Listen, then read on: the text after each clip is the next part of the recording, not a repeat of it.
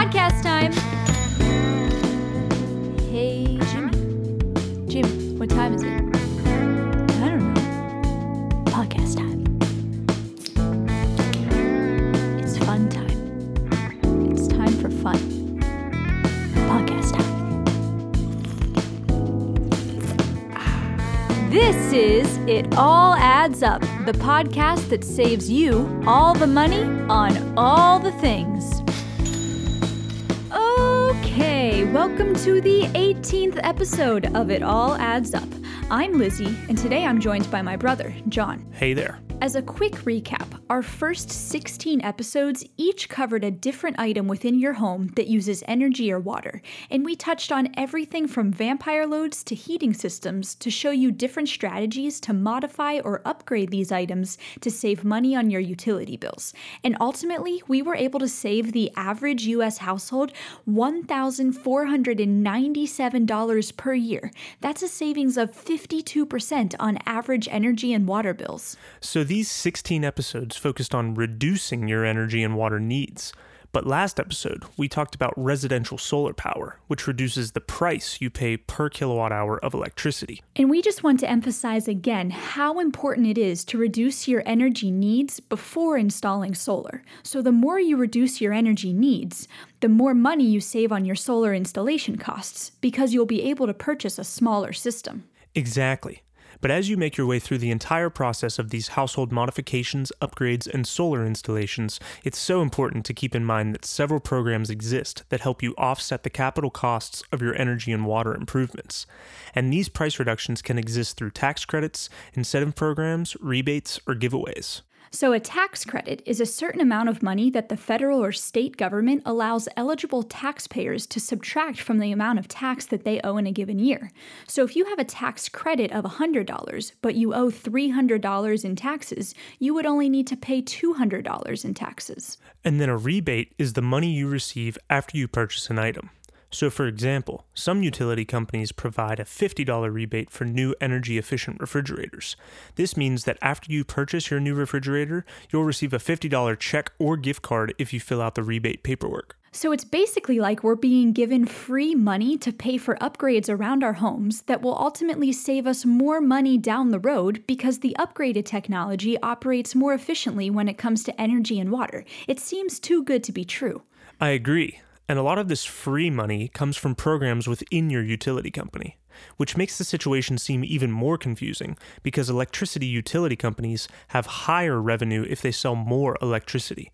So you'd think that they would want you to have the most inefficient electricity consuming devices, so you'd be paying for more electricity. But it turns out that if electricity demand continues to rise, more power plants need to be constructed to supply enough electricity. And because it's so expensive to build new power plants, it's often an overall cheaper option for utility companies to help us reduce our electricity needs instead. And tax credits or rebates exist for almost every item that we discussed in our first 17 episodes. After a 2-minute internet search, we found free money for lighting, solar, geothermal systems, heat pumps, water fixtures, thermostats, power strips, and appliances. And the types and amounts of rebates and tax credits definitely depend on the type of technology, and they also vary widely from utility company to utility company and from state to state. Right. So for example, a utility company called Appalachian Power has a long list of rebates for different efficiency upgrades.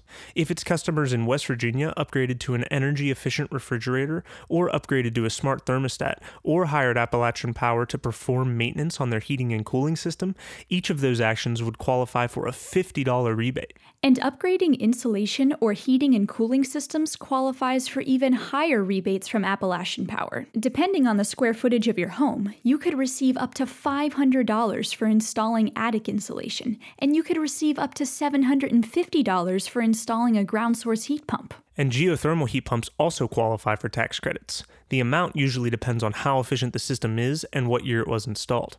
In some cases, the tax credits can be as high as 30%. Damn, that's a lot. And in some states, the capital cost of solar installations can also be reduced by up to 30% with all of the available financial assistance programs.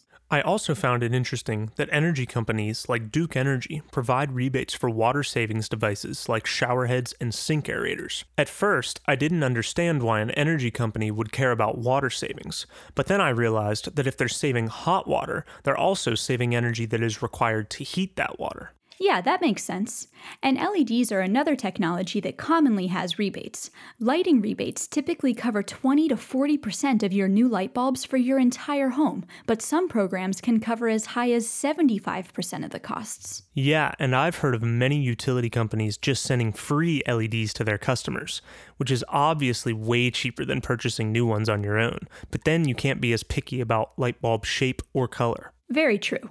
All right, so if you're upgrading energy or water devices around your home or installing solar, the best place to start looking for rebates is your utility company. And once you know which upgrades you'd like to make, give your utility company a call to see how they'd be able to help you reduce your capital costs. And some utility companies require you to receive a free home energy audit from them in order to qualify for rebates, so be sure to understand their rules before making any purchases. You can also consult with your tax advisor to make sure you're properly logging energy-efficient upgrades when you file your taxes so you can maximize your tax credits. And there are several websites that list rebate and tax credit programs. The one we recommend is desireusa.org, so that's DSIREUSA.org. And you can search by state, by technology, and by incentive type to get an idea of which incentives are available for you. Okay, quick recap. All right, so to maximize your savings with utility bills, it's best to first reduce your energy and water needs, then to upgrade to residential solar.